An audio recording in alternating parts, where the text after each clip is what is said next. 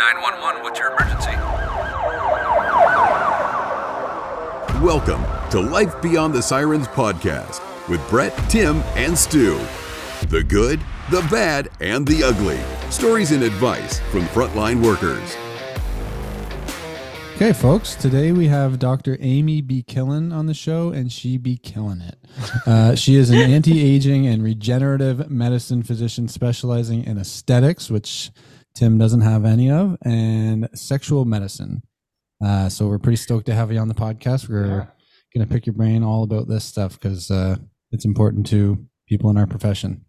So I guess why don't you just start off by telling us a little about yourself?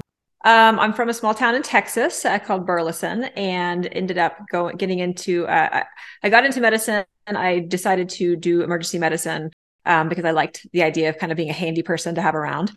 I wasn't really sure what type of medicine I wanted to go into, but I really liked, doing outdoor activities and wilderness medicine, and just kind of like the idea of, just being available and to help people at any moment. And so I went to ER for residency, and I did ER residency. And then I worked for another 7 years as an ER physician in Austin. So about 10 years total in the ER.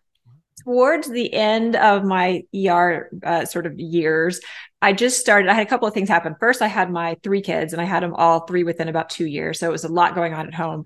And I was just getting, not eating well, definitely not sleeping, not exercising, just all the things. And then the stress, of course, really that is my life right now.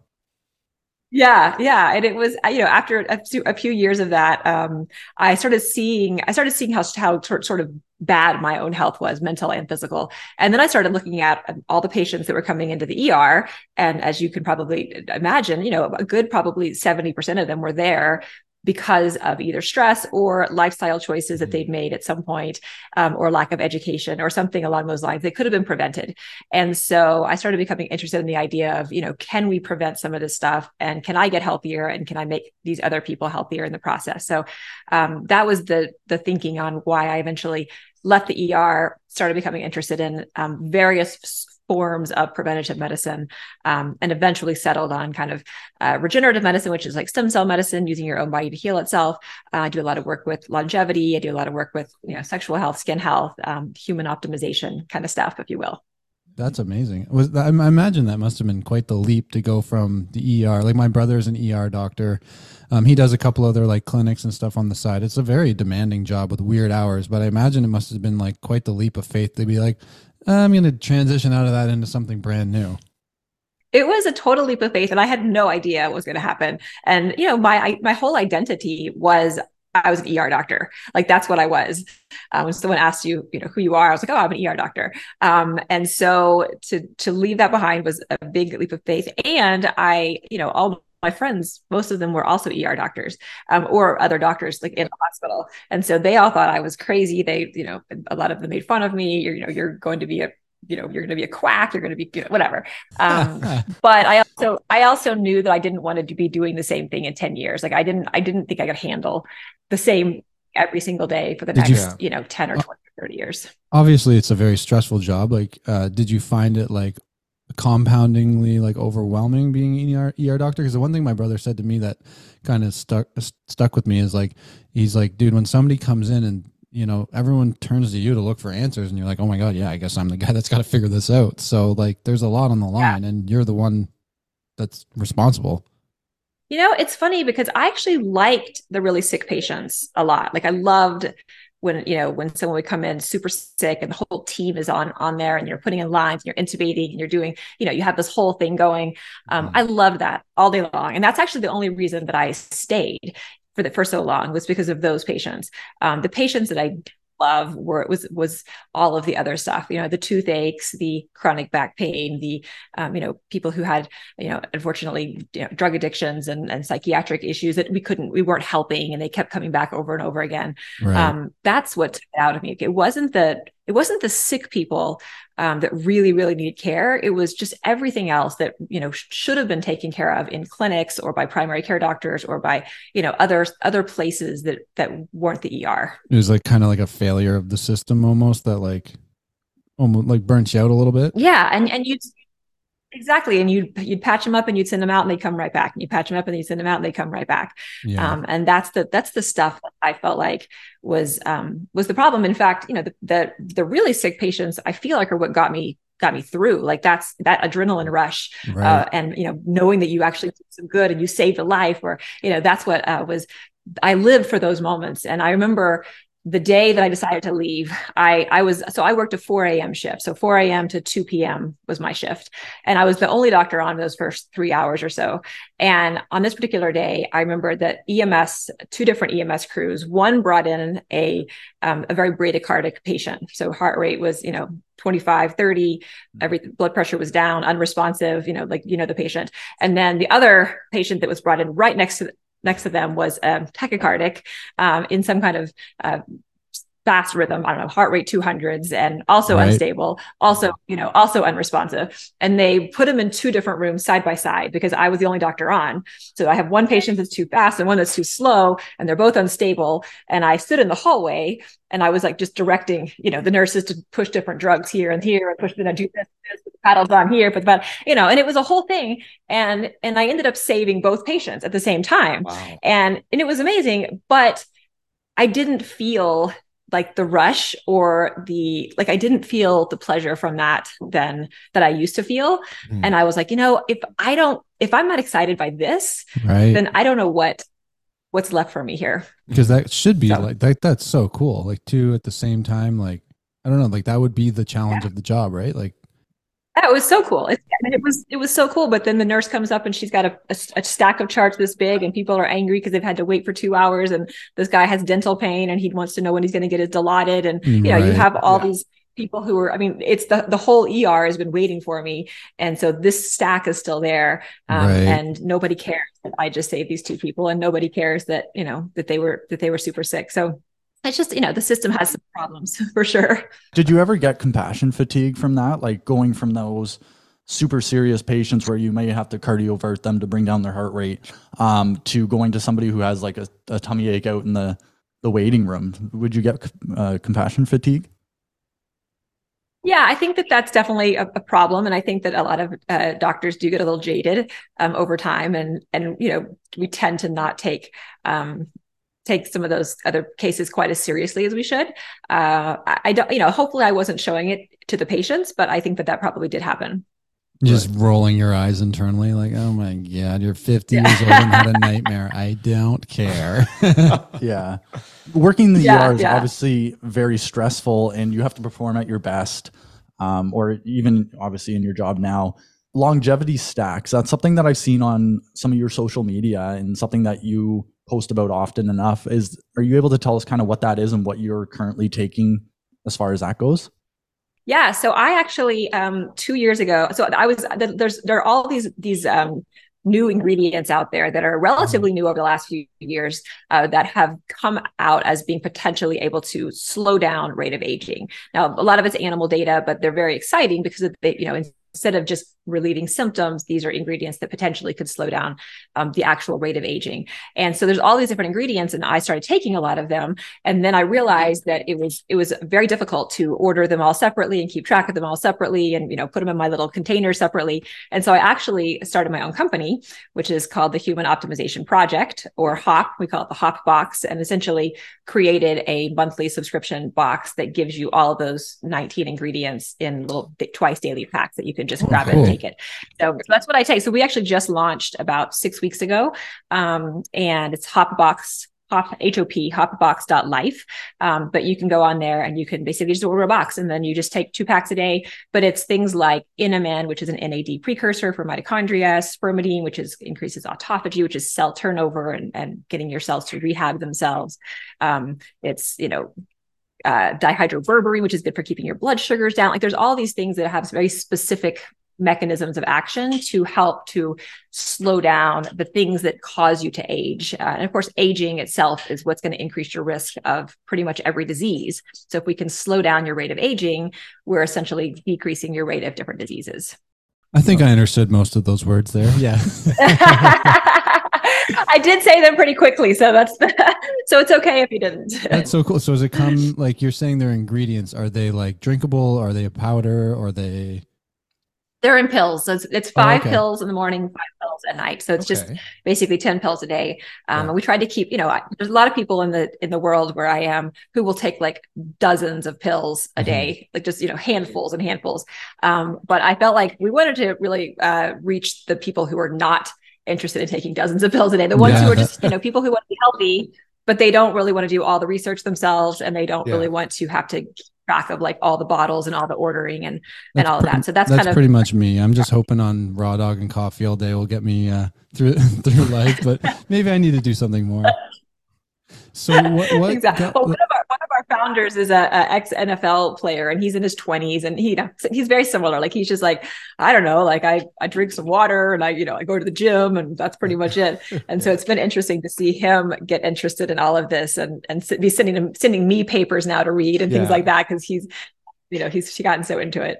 And this isn't to replace any of your multivitamins or other supplements that you should be taking, like greens or something like that. This is just to go on top of it, correct? Yeah. So we do have a couple of normal sort of vitamins in there, like vitamin D and magnesium, and some B vitamins. But we specifically didn't make it a multivitamin because depending on what you're eating, you can get most normal kind of vitamins and nutrients in food if your diet is, if it's healthy enough and diverse enough. So I tell people, if you feel like your diet is not healthy and diverse, then yes, maybe you should do a green drink or a multivitamin. But if you're eating all the different colors and fruits and vegetables and, good protein and all of that, then you probably don't need a multivitamin. Most people usually don't. Right. You were saying, sorry again, you were saying in there about the vitamin D. That's such like a hot topic right now, or at least the stuff that I'm listening to on different podcasts and stuff. What's your take on taking vitamin D versus getting it from the sun directly? Do you need both? Well, especially being in Canada, I live inside for half the year. If I'm not getting vitamin D from the hockey arena lights, then I'm not getting it during the winter. Yeah, I'm in Utah where it's again snowing today. So that's a great question. I definitely think that if you can't get into the sun, for at least 10 or 15 minutes a day, then you should be taking vitamin D. So if you're at, the higher parts of the world, or just snowier, cloudier parts, then you're probably going to take, at least 2,000 international units a day. Even more like 5,000 or more is probably better for most people, because vitamin D is not just a vitamin, it's also a hormone. So it has all these different hormonal actions in your body. It's really important for honestly everything from bone health to immune health to it affects almost every system in your body. I also do think that there's some benefits to getting actual sun on your skin. But you have to be a little bit careful, because too much sun can certainly increase your risk for not just skin aging, but also skin cancer, obviously. So I think that, I'm a big fan of sunblock, like on my face and my neck, to try to help slow down skin aging. But I'm also a big fan of making sure in the summer, at least, to go out, like when it's not super, super hot, and get, 10, 15, 20 minutes of sun on my skin, because the sun itself doesn't just increase vitamin D, it also increases other hormones. So like serotonin, which is going to be like the one that kind of makes you feel contented and happy, as well as some of the other hormones like nitric oxide, which increases your blood flow. So I think the sun has benefits outside of just vitamin D. Yeah. Right. And the vitamin D, I know there's a liquid form, the pill, and it's fat soluble. So is there a risk of... I got lots of that. Then I'll absorb tons of it. Is there a risk of it storing in your liver? Like, I know some vitamins are excreted through urine, but I believe vitamin D is stored in your liver. So is that a problem if you take too much? I mean, you definitely can get vitamin D toxic. And you can check your blood. Luckily, you can check your vitamin D levels really easily. It's a simple blood test. Every big lab will have it. It's cheap. It's easy.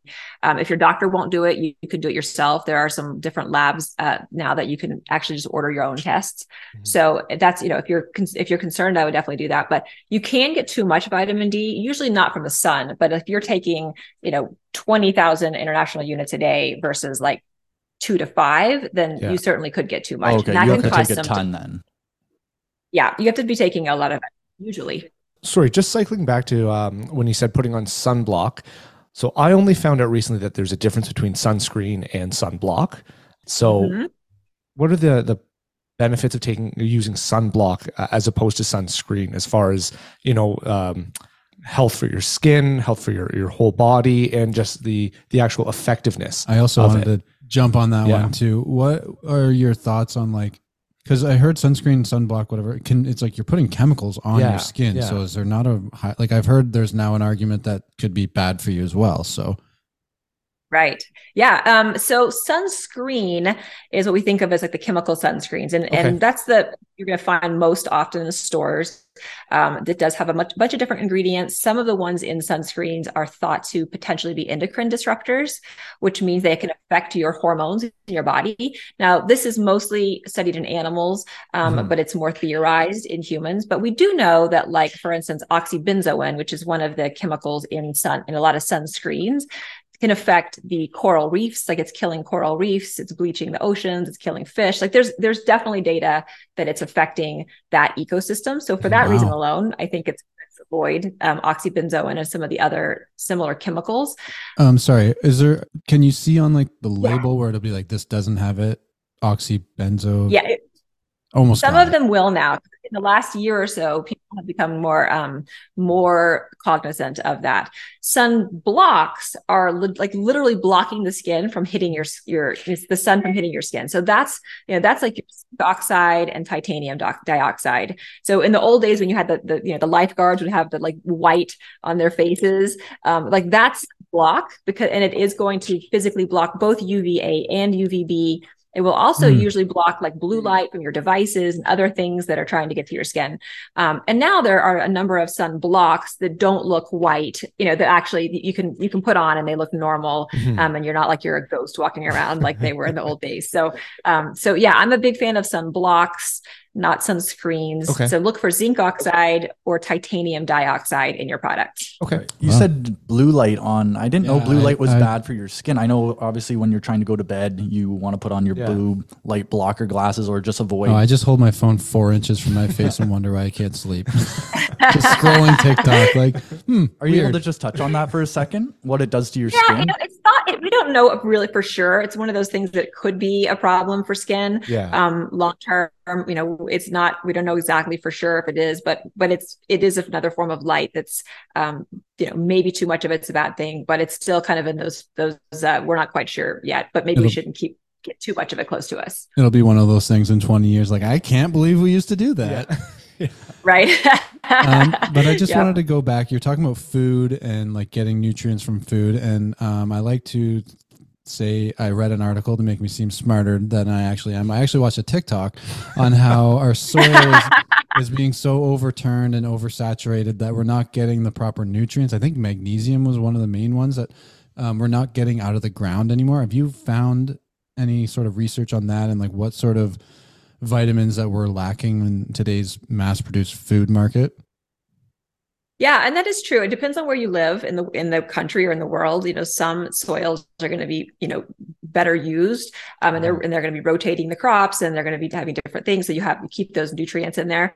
And then some places not so much. When you have industrial farming and they're just overusing the land, then you can certainly get foods now that are less nutritious than they used to be. And you're right, magnesium is definitely something that almost everyone is low in.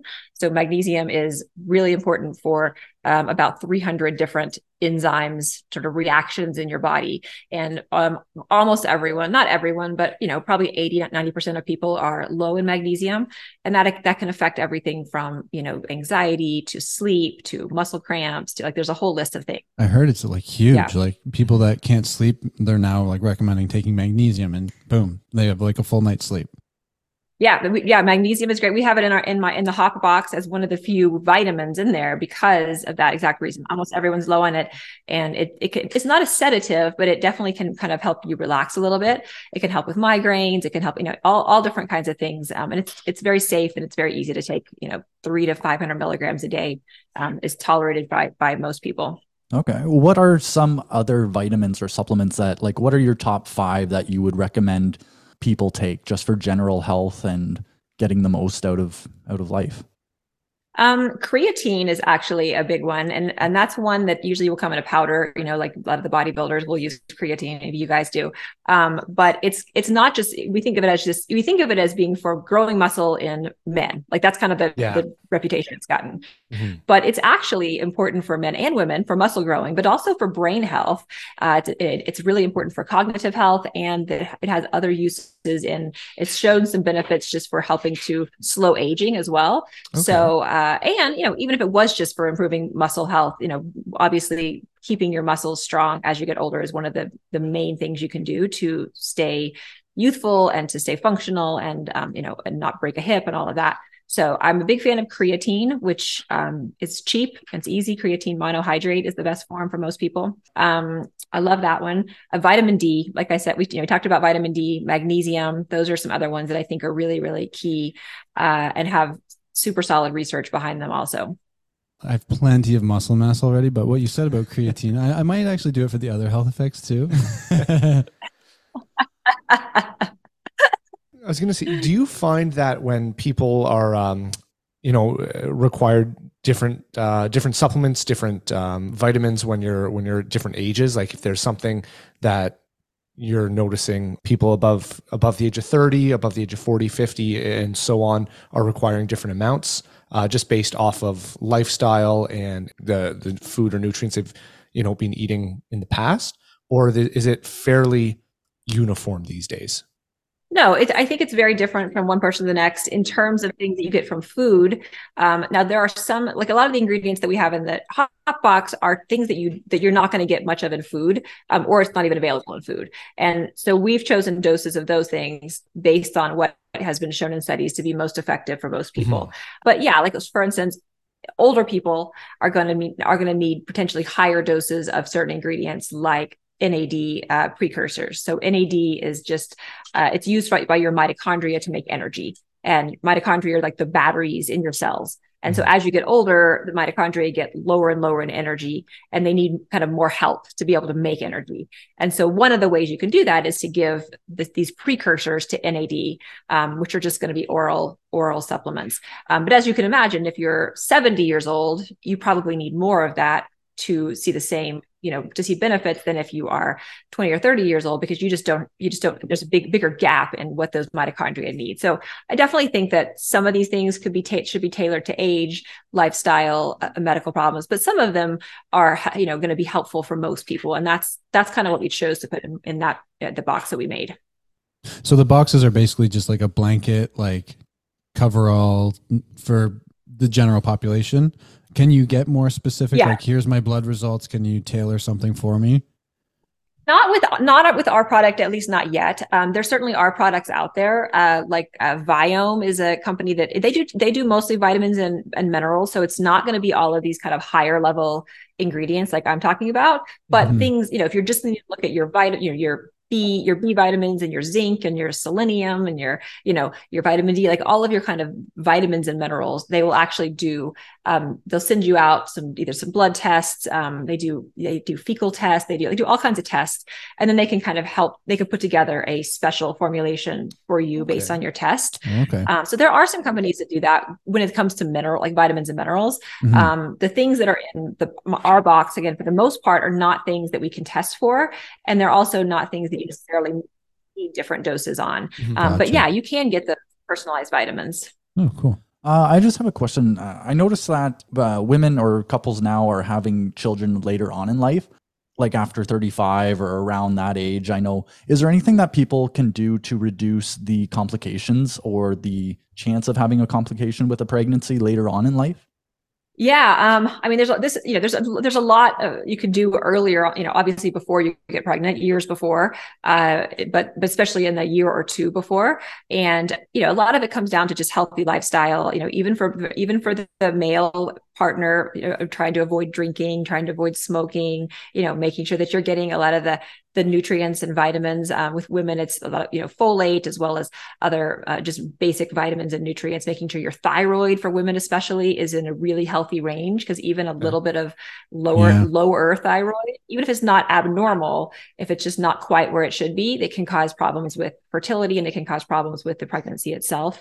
With men, testosterone is a big one as well. Unfortunately, the testosterone levels for the population at large have gone down by about 40% in the last 50 or 60 years. Really? Wow. Why is that?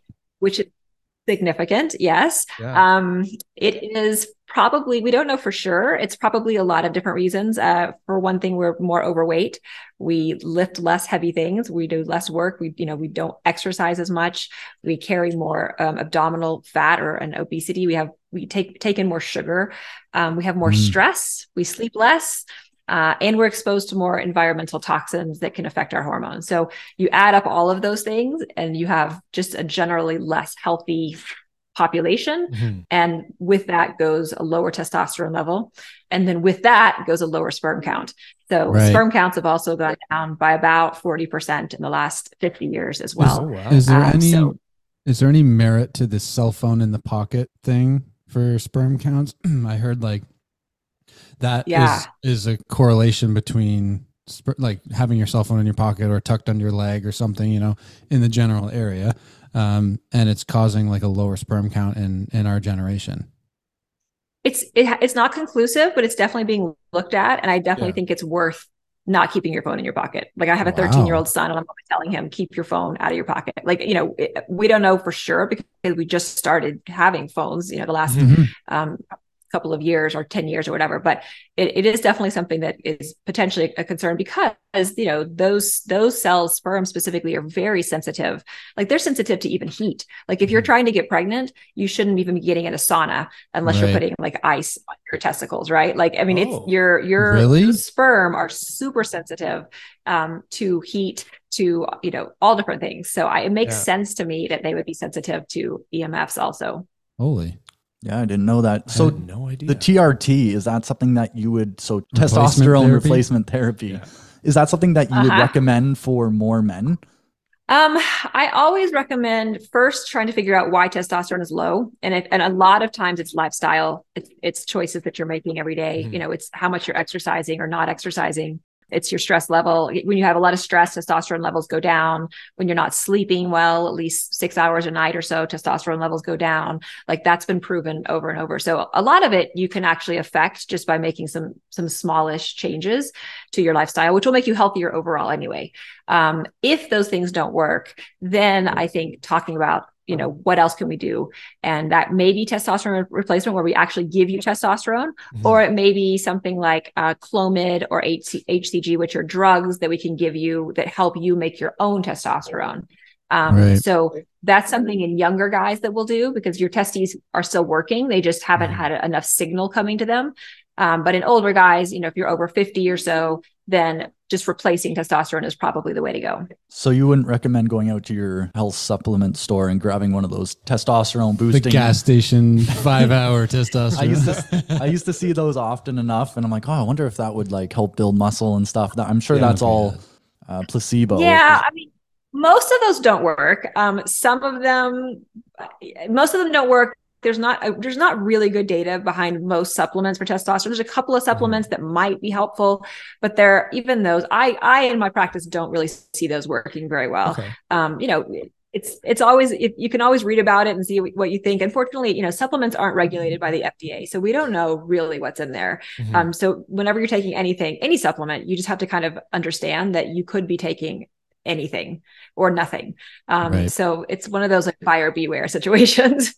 The red light, that's something that you mentioned earlier on. I just kind of wanted to circle back to that because I've heard about that. What are the benefits of that, or why would someone want to use that? So red light therapy is also called photobiomodulation. And it's just if you look at the light spectrum, there's the visible lights, the various colors of visible light.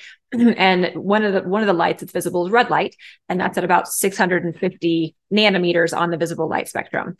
And red light has been shown, it goes into the skin, it goes through the dermis of the skin. So it doesn't go super, super deep, but it goes into the top layer of skin. And it's been shown to be able to increase the energy production by those mitochondria, those little batteries we talked about earlier in your cells. So because when those get low on energy, one way to increase energy production potentially is to use red light therapy, at least for the skin.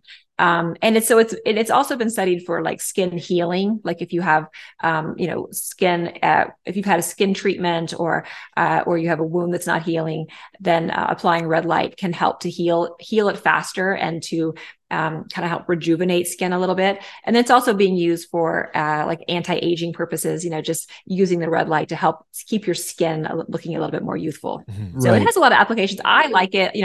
I have several panels, and I'll just blow my hair dry in front of my red light panel. And I like it. I feel like it gives me a little bit of energy, but it's like this kind of like calming sort of meditative thing that I can do. Yeah. So yeah, it's easy and it's gentle, and it has some evidence behind it for being able to do some of those things. Right. And does that help with the acne? I think when I was younger, I struggled a little bit with acne, and I think one of the things that they prescribed was red light. So blue light helps a lot with acne, and that's a little different light range. That's going to be like 350 to 550 or so nanometers. So it's a different spectrum of light. But actually now there are some companies that you may have seen them, like that make blue light masks that you just put on, like you're almost like, like is it Freddy Krueger who was the guy with the mask? Yeah. Right? Like, I can't remember. It was one of the like I think his name was Jim Carrey. That's a different one. But anyway, they have masks that have blue light that you can just wear, every day for a certain amount of time, and it can help with acne because it's blue light. Interesting. Okay. I wanted to go back. We were talking about stress and sleep. I was just wondering, like, in your practice, do you find, like, with our job, it's a very like hit and miss, both stress and peaks and sleep peaks as well. So like, have you seen like a correlation? Like, I'm no young bull anymore. I'm getting into the old bull range now. So just wondering like what long-term effect this like up and down of stress and sleep will likely play on with my life. Yeah. First of all, I don't think you're an old bull. You don't look very old to me. We know that, and this was unfortunately just the truth, but we know that circadian rhythm, things that affect circadian rhythm, like working nights or working shifts that are, back and forth and crazy, willy-nilly. We know that all of those things can certainly affect multiple different aspects of health. And we know that circadian rhythm problems are, can increase your risk for heart disease, heart attacks, and things like that because of the shifting, always shifting. Your cells like to be on a schedule, and it is a 24-hour schedule that a lot of like probably 80% of your cells are on this circadian rhythm schedule where they know exactly when they're supposed to be resting, and they know when they're supposed to be awake, and when they're digesting, and when they're, they have this whole schedule. And so it does affect your health, I think, which is one of the reasons that shift workers just burn out so quickly, whether it's ICU nurses or ER doctors or firemen, or, because it does affect your health. I mean, luckily, my understanding is that with your job, you do have a lot of downtime too. So it's not quite as much, maybe it's not quite as, we just, you're not stressed. It's not stressful all the time. We just restructured I think it still affects your health so that we could be home for at least the next night. So like I found when we were on 4 on 4 off, we'd do 4 nights in a row. And by like, if you had a couple of like bad like nights in your first 2 shifts, like by the 4th night, you're a zombie. So I found like going to 24s, I'm a little bit obviously better, like at least getting the next night in your own bed. But now having a kid at home, like sometimes that's not always guaranteed that you're going to sleep at home. But I like just to put it in perspective. The other night I opted to take an overnight overtime shift, and like we were up all night, and like the next day I had to work in my bathroom, and I was just like, in second gear all day, when it's like, if I would have just stayed home and had a whole night's sleep, like it's crazy how much sleep plays a role in your overall function.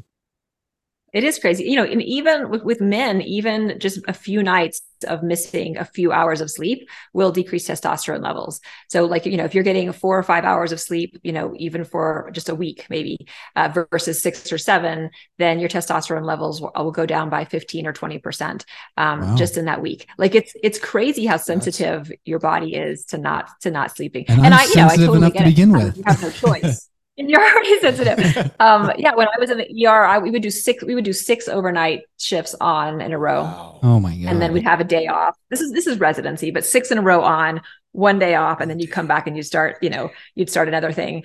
And it was awful. Like you just, by the end of it, you're just like, I'm a zombie. I have no idea how I'm functioning. Would then, like, I'm assuming at that point, you've got to be drinking a ton of coffee, caffeine, whatever you can take. Like, does the caffeine exacerbate all of that and make all those effects even more? Yeah.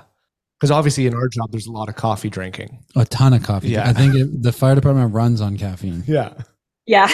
Yeah. ER as well. The caffeine is interesting. It affects about half the population are fast caffeine metabolizers. Okay. And then about half of you are slow metabolizers. I'm fast, which means that I can drink a cup of coffee or an energy drink or something, and within a few hours, it's out of my system and I can go to bed. When I was in the ER, I would drink energy drinks, multiple of them during my shift. And then I'd go home and I'd fall to sleep, be to sleep immediately. Like it didn't, I got so used to it. Didn't even bother me. Whereas some people are very sensitive to caffeine, and it will affect your sleep and circadian rhythms, for maybe 6 hours after drinking it, or 8 hours after drinking it. So you can actually do a blood test that looks at some of the genetic tests, like the 23andMe, and some of those will show you if you're a fast or slow caffeine metabolizer, which can kind of help you make decisions about, like, should I have this cup of coffee if I'm going to be off in 2 hours, or should I not? Or like look at the time of day. It's 4:05. Yeah. 4 is my limit. Yeah. Right. I was telling these guys earlier about the reason that I think it was you that suggested not to use mouthwash or reduce the amount of the times you use mouthwash. Yeah. Can you just touch on that and explain why? Yeah. It probably was me. So, one of the things that your body needs to get blood flow to the different parts of your body is called nitric oxide. And nitric oxide is a chemical that basically tells your blood vessels to go from being smaller to go, to bigger. So it vasodilates your blood vessels. And it's important for all different things, from exercise to, just functioning. But one of the areas that I talk about a lot is the importance of nitric oxide in sexual health, because you actually have to have, blood flow in order to have erections in men and women. And one of the ways to get nitric oxide, and especially as you get older, is you get it through your diet. So you're eating like beets or arugula or greens or pomegranate or things that have nitrates, like fruits and vegetables with nitrates. So that you take the nitrates in, and what happens is in your mouth, there are these good, healthy bacteria that they complete a process that turns the nitrates in food into nitric oxide in your body. You with me so far? Yep. I'm following. Yep. Okay, perfect. So what mouthwash does, antiseptic mouthwash, so the stuff like Listerine, is things that just wipe out all of the bacteria, is they kill those healthy bacteria in your mouth that's required to make nitric oxide from food. So you could eat all the beets or take all the pre-workouts you want, or eat, all of those things. They're not actually going to make it in nitric oxide if you're using a mouthwash, several times a day. So I tell people, you can use mouthwash occasionally, certainly keep brushing your teeth. And you could also use kind of a do-it-yourself mouthwash, or, more of a like holistic mouthwash that's not going to kill the bacteria. Yeah. But don't use like Listerine twice a day. That's bad. Okay. Wow. Yeah. So that plays a role in, or it could possibly play a role in ED. So one of the treatments for that is Viagra. Really? But like what? That, like the nitric oxide. Well, she just said that it opens up the blood vessels, dilates them. Well, you know what? Maybe I can do one better and not even brush my teeth. Hey, babe, we're making a baby. I'm not gonna brush my teeth. I just wanted to ask you about the other treatments for ED other than Viagra, because that's obviously the common one that people would go to their doctor for. But I saw just in the last couple of days you were doing shockwave for that. Are you able to just? Yes. How does that help? So first of all, let me just mention real quick. So Viagra, the way that it works is it actually blocks the breakdown of nitric oxide. So it prevents your nitric oxide from being broken down and being ineffective. So basically, that's exactly how that works. So you have to have your own nitric oxide in your body for Viagra to work. So that's kind of where this is all coming full circle, right? But yeah, so that's Viagra. And then shockwave therapy is something that's been around. It's been around for decades, but probably the last 6 or so years have we been using it for ED. And the way it's basically a handheld device. It's in the doctor's office. It sends these high pressure sound waves. It sounds like a jackhammer. Actually, it's like, but it sends these sound waves. I know it sounds fun. It sounds these sound waves into the penis. And what that does is it recruits stem cells to the area, which are going to be helpful for repairing. And it also increases nitric oxide. So that's about, blood flow. And you do a series of these treatments. You do maybe 6 treatments over 3 weeks. And it's really effective, especially in people who have kind of mild to moderate ED. If as long as it's from lack of, a blood flow problem versus if you've had a spinal cord injury, it's not going to help with that. Or if you've had hormonal problems, it won't help with that. But if it's a blood flow problem that's causing your ED, then these treatments are really, really helpful. And about 75% of people will see some benefits, and it's completely safe. Like there's no side effects no negative side effects from it. So it's pretty cool. Is this a treatment that people have to continue to undergo, or is it sort of like a one treatment, one cycle of treatments and you're done? It kind of depends on where you are. Some people will do this. Some men will do this if they don't have ED. They're just like, hey, I'm 35 years old and I want to just kind of keep things as healthy as possible. Yeah. So they'll do a series of 6 treatments, maybe like once a year. Okay. And they're just kind of, it's just an occasional thing that they'll do. If you have, more severe symptoms, maybe you have diabetes and high blood pressure, you've had several risk factors for ED, then you may have to do more treatments. Like maybe instead of 6, you're doing 12, and you may have to repeat, in 6 months. But these treatments tend to last about a year, but that depends also on what else you're doing to stay healthy and keep those cells in the penis. Wow. And for the people at home, Tim is taking a surprising amount of notes on this section. I don't know why. You guys can do the math on that one. I was just wondering so like with ED, is it what do you find? Is it more a psychological thing or is it more of a physiological thing? It depends on the age. Certainly in younger men, we seem to see more psychological causes. We see more porn addiction or porn overuse, at least, as the cause. But then as you get a little older, then it's more often because of some other thing, lack of blood flow, inflammation, nerve problems, hormones, or a combination of the two. Like sometimes these things feed each other, right? Like if you have a little bit of doubt or concern, then you have, then you get ED, and then that makes more doubt and concern. And it's like the whole, it's like a vicious loop. So they can sometimes go together, but that's, the general breakdown, but everyone's different. Right. I just want to just touch on quickly here. We've been focusing a little bit on the male here, but the female, as far as menopause goes, there's low energy. I know hot flashes, low energy are some of the big symptoms of that. Yeah. Is there anything that women can do that are maybe going through that can boost energy as far as hormone replacement for them, or is there anything to expect or So menopause is a big topic, and I think it's really important because I think it has, it's kind of gotten this, people just don't talk about it that much, but basically, starting at age 35 or 40, you can start having perimenopause symptoms. So that's 10 years or so before actual menopause is when your egg production is your egg ovulation and your quality of eggs start to go down. So it's this, you have this 10-year period starting around 35 or 40, sometimes even younger, because it could be premature, but when you start having less quality eggs. Is that when the quote unquote, the geriatric pregnancy phase begins? Is that, because I know there's a certain window, I think it's 35, where it becomes riskier to get pregnant because of the egg quality and. Yep, exactly. So over 35, we call it it's a geriatric, or there's another word for it too, but basically advanced maternal age kind of pregnancy, where you're going to have higher risk of having problems with the pregnancy or problems with the baby. Because the egg quality starts to go down. Your ovaries, unfortunately, age about 2 to 5 times faster than any other tissues in the body.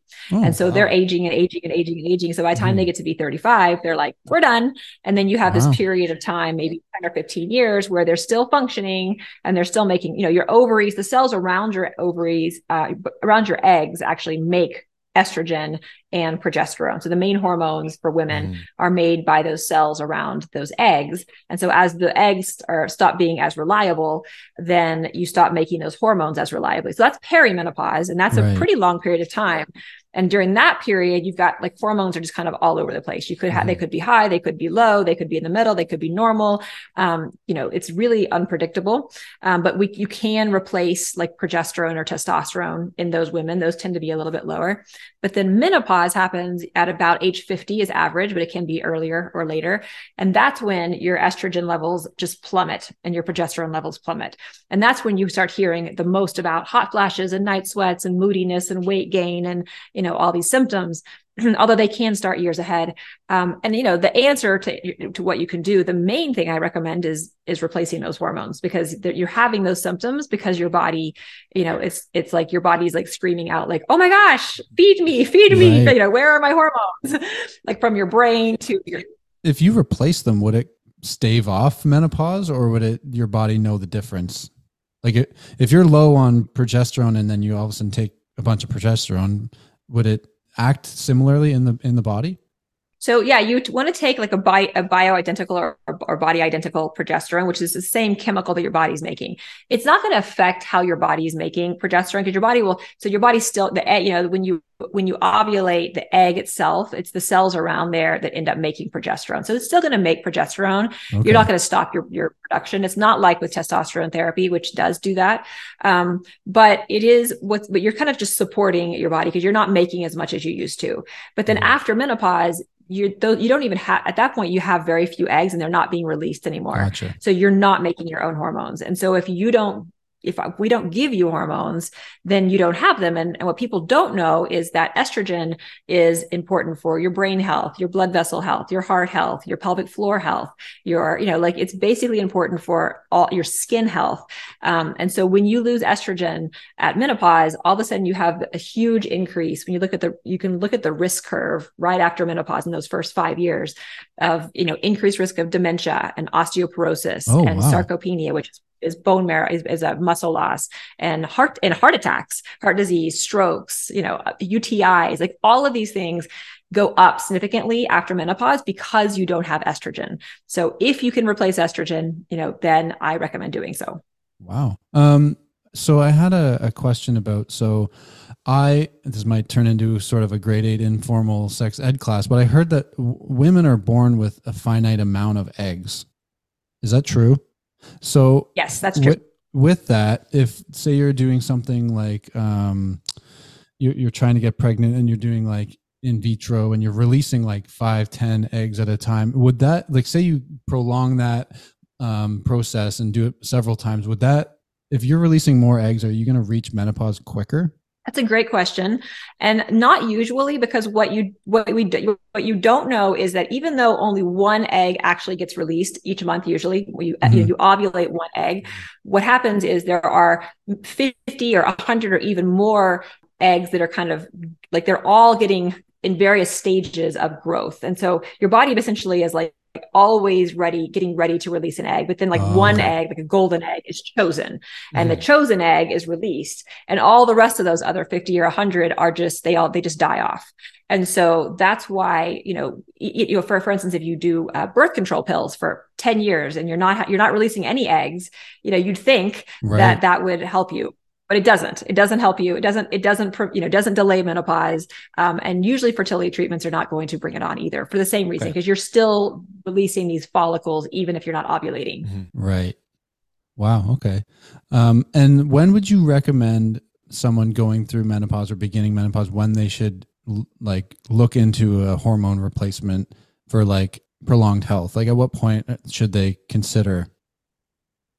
As early as possible. You want to, if you're going to start hormones, you want to start them ideally within 6 years of menopause. I mean, ideally, you start them like right at the same time. Like as soon as you're missing periods, you're seeing your doctor, you're getting your hormones either checked or just getting on medications, and you're not having a length of time. Because what happens is say you go through menopause here, and then you have 5 or 10 years go by that you're not on hormones. So what's happened in those 5 or 10 years is that you've had a rapid breakdown in your bones. You've had atherosclerosis, which is starting to build up in your blood vessels. So you're putting yourself at risk for heart disease. Like all of these things are happening. Your brain is breaking down slowly. And so you sort of have this whole window where your body is deteriorating to some degree, which I know sounds awful. So if you can get to it faster and stop those things from happening, you're going to have better results. Oh, wow. Yeah. And with I guess hormone replacement therapy, is it an injection? Is it a pill? I truly don't know a lot about it. So I don't know how you would take it into your body. Yeah. So for men, testosterone therapy can either be an injection or it can be a cream. Those are the two most common ways. Pellets sometimes, but usually testosterone is injected, a cream or like a gel or like a patch. You can do that too. For women, for estrogen and progesterone, and women also can take testosterone, and a lot do. That can be all different. It can be creams, it can be pills, it can be injections. Like there's various different ways of delivering it, depending on what the hormone is, and also depending on kind of what the preference is of the person. Interesting. So you mentioned birth control, and I just wanted to circle back on that because now having a daughter, I was just wondering, there's a lot of research being done now, or realizations that like it might actually be super detrimental for women to be on birth control for an extended period of time. So I'm just wondering what your take would be on that.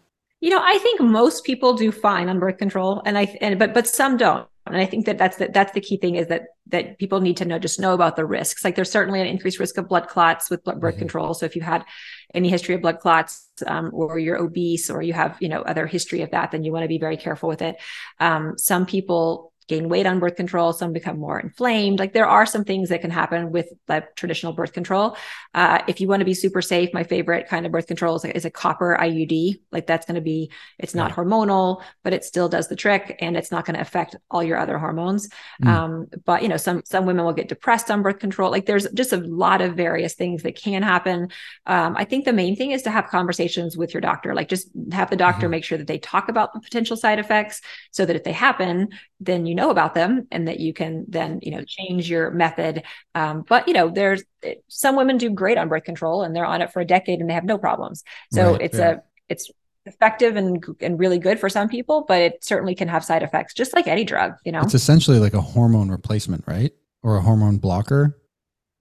It's more of a blocker. Like you're essentially giving a synthetic version of estrogen and progesterone that are they're not the same chemicals your body makes. They're kind of stronger, and they block the receptors in your body so that your body's not making those hormones themselves. But they're acting like those hormones. So it's basically a kind of a synthetic hormone that's doing some blocking and affecting the receptors. Right. And there's now studies and releases on like a male birth control. I was going to say the same thing. Yeah. Could you just touch on that I don't know how it works. So I've only read the headlines about it. I haven't read the article.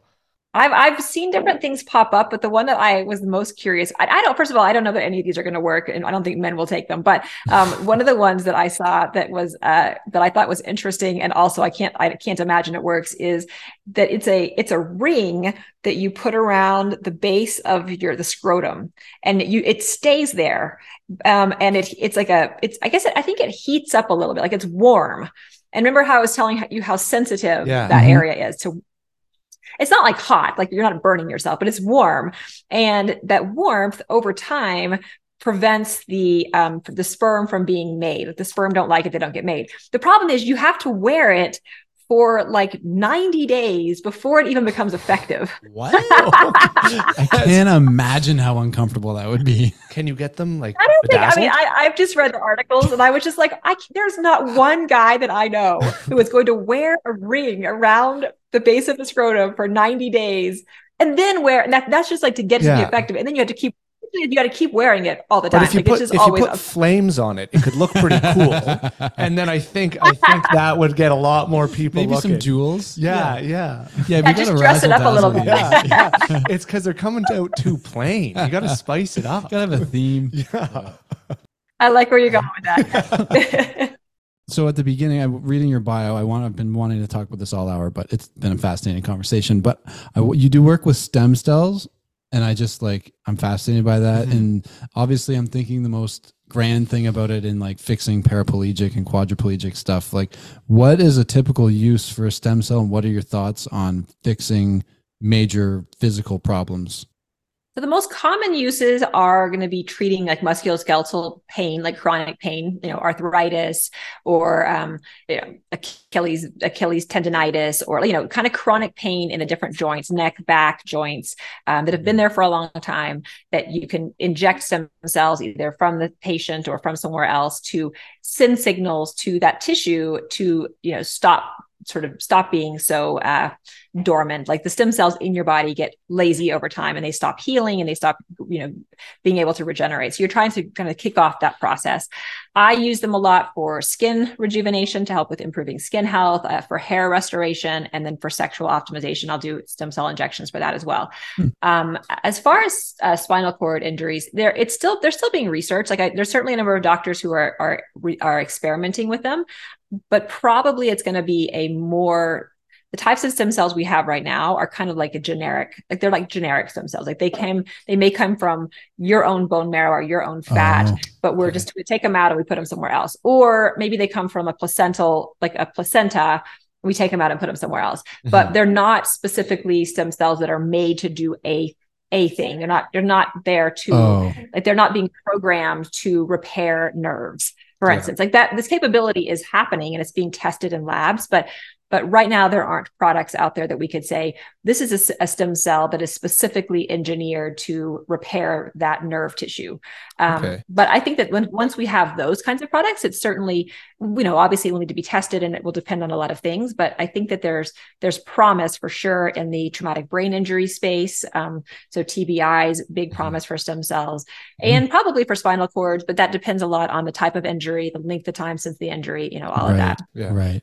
Oh, wow. That's so cool. Well, I think that's a great way to kind of wrap things up here today. And I just want to thank you so much for your contribution. You're coming on here. I think it's awesome. And I think a lot of people will get a lot of good information. Yeah. Is there any way that people can contact you or get a hold of you on social media that you kind of want to leave them with? Yeah, so I'm pretty active on Instagram. It's Dr. Amy B. Killen. I also have a website, amykillen.com. And then if you're interested in the supplements, it's hopbox.life. And those are all my places.